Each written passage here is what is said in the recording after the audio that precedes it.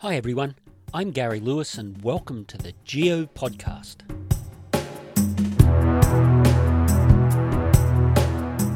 And in this episode I'm going to be talking about minerals and in particular Bowens reaction series. So when we look at the minerals that are in igneous rocks, we've noticed that they come in quite a range of suites of minerals. Granite, for example, will have quartz and feldspar and mica and so on. Gabbro, on the other hand, will have olivines and pyroxenes and amphibole minerals. But why is that the case? This very problem was pondered by a guy, N.L. Bowens, in the early 20th century, and he came up with what we now call the Bowens reaction series, and that is really based on the principle that minerals have different melting and crystallization temperatures.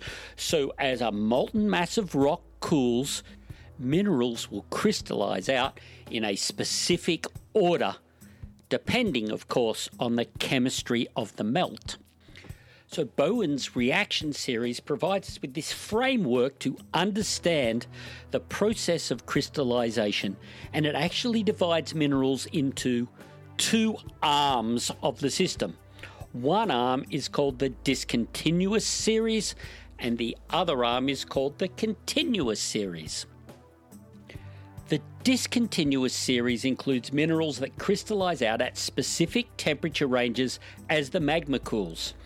So the minerals change abruptly from one mineral to another with small changes in temperature.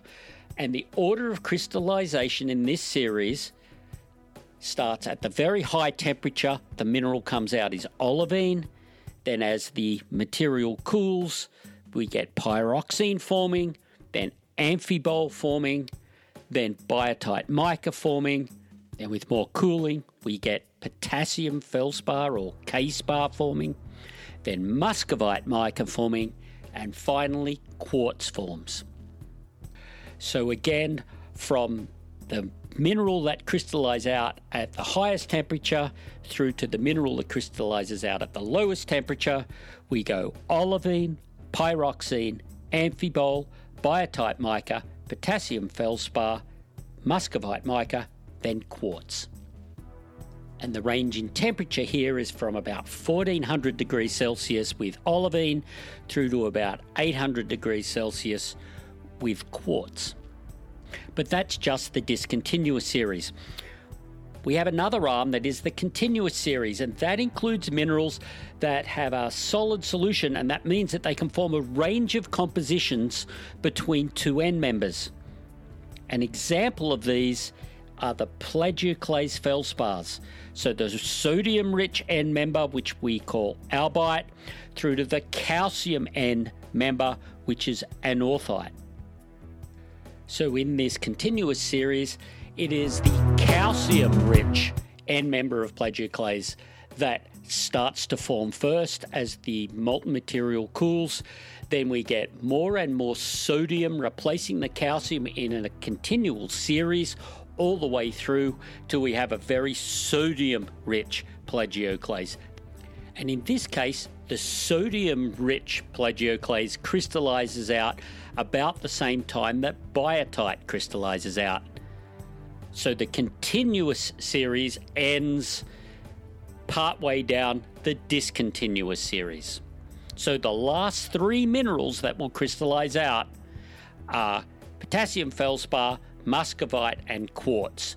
And all the other minerals have already crystallized out before then. Now we have to remember that this is a really simplified model and doesn't account for all the possibilities of minerals and compositions that are found in igneous rocks, because the original melt material, so what was the rock that was originally melted, controls the chemistry of the melt. However, understanding Bowens reaction series gives us a good way to understand when an igneous rock is forming from a molten material, what minerals will crystallize out first. Beautiful example of this is when you go to Hawaii, the rocks of Hawaii are all basalt. So they contain things like olivine, pyroxenes, and amphiboles, and they contain lots of the calcium-rich plagioclase minerals.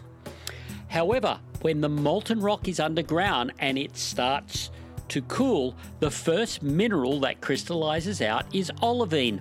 So we've got these olivine crystals forming inside the molten rock. If that molten rock then is erupted during a volcanic eruption on Hawaii, then the olivine crystals have already formed, and what we get coming out as lava is molten rock containing the olivine crystals. The other minerals cool very, very quickly, so fine grain you can't see them with your naked eye, but because the olivine has already started to crystallize, we can find olivine grains that you can see with your naked eye, sometimes up to about 0.5 centimeter across. We can also use Bowens reaction series to understand how magmas can actually evolve over time. So if you've got a pool of molten rock and it's slowly cooling over time, some minerals will crystallize out early and may sink to the bottom of the magma chamber, leaving the remaining melt depleted in those elements that have already been removed because of that crystallization. And so that magma over time is evolving in its chemistry and will get more and more towards the very rich silicon end containing quartz, muscovites and potassium feldspar over time. So when you start with molten material, you can end up with a variety of different rocks forming because of the way the minerals crystallize as the magma cools. So this is a very simple explanation of Bowens reaction series. But if you're interested to learn more about earth science, why don't you come and check us out at geoetc.com. That's geoetc.com. But for now, keep on rocking.